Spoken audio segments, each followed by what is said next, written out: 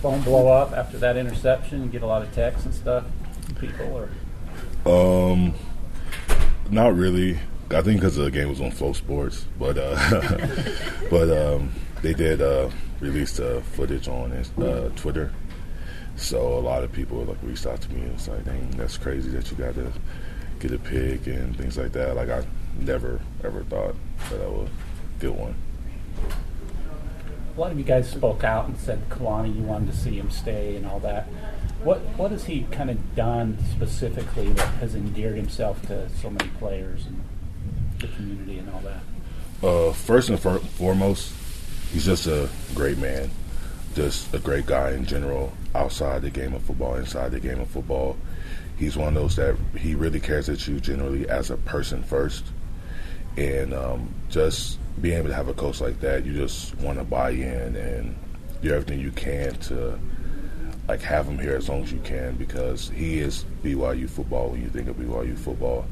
And he's just a great guy to have around, and he's a great coach, and you can see just all of our teammates believe that too. Bronco recruited you, didn't he? Yes, sir. So when Kalani came aboard, did you ever think of maybe going somewhere else, or what was it that made you decide to stay, I guess?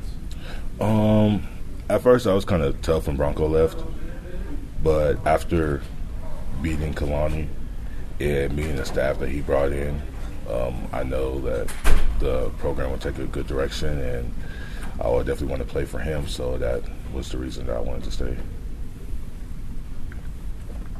Can you think of any anecdote, or what memory will you take of maybe your interactions with Kalani that'll stick with you for the rest of your life? Is there a meeting in his office or anything? Not to get too personal, but I'm working on an angle here.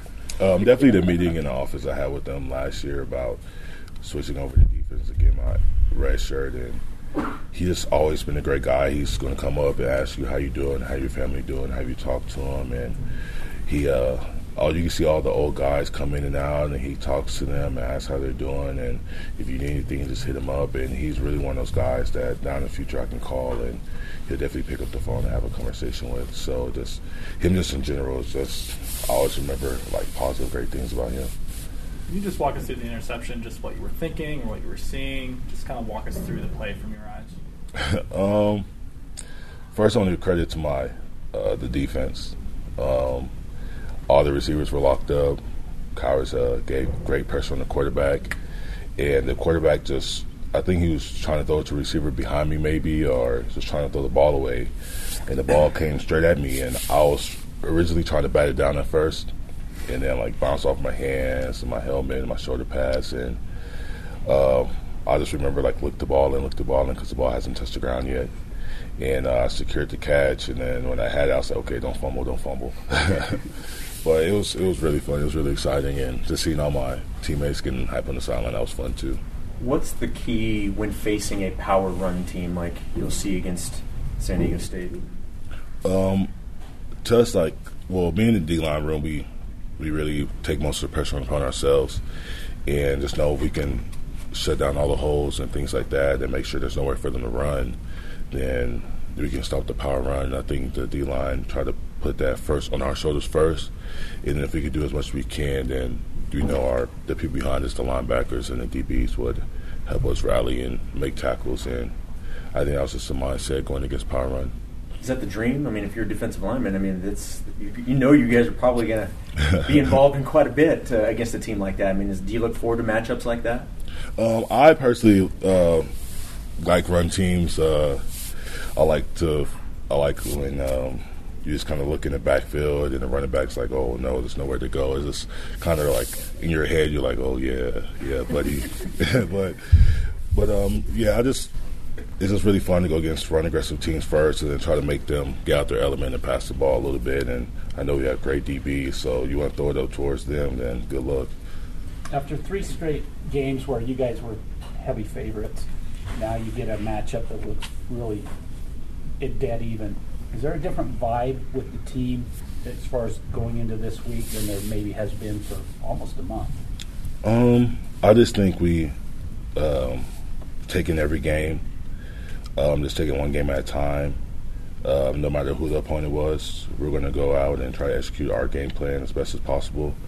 And if we put the work in practice and we try our best to be assignment sound, that the outcome will hopefully be in our favor in the game. So I don't think it mattered if it was San Diego or if it was Boise or if it was UMass or Idaho State. I think we all just addressed it the same.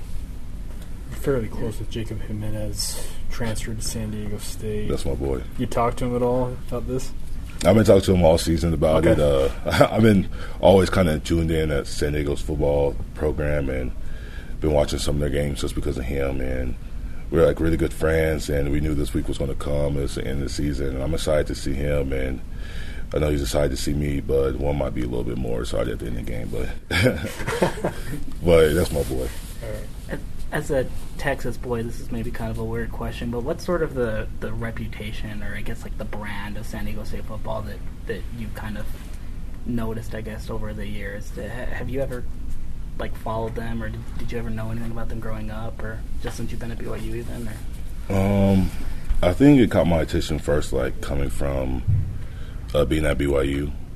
But like growing up in Texas, first of all, we think high school football in Texas is second to none to begin with, and most of the time you hear about your UTs, your Texas A&Ms, your Texas Tech, your TCUs, your Arkansas, and things like that.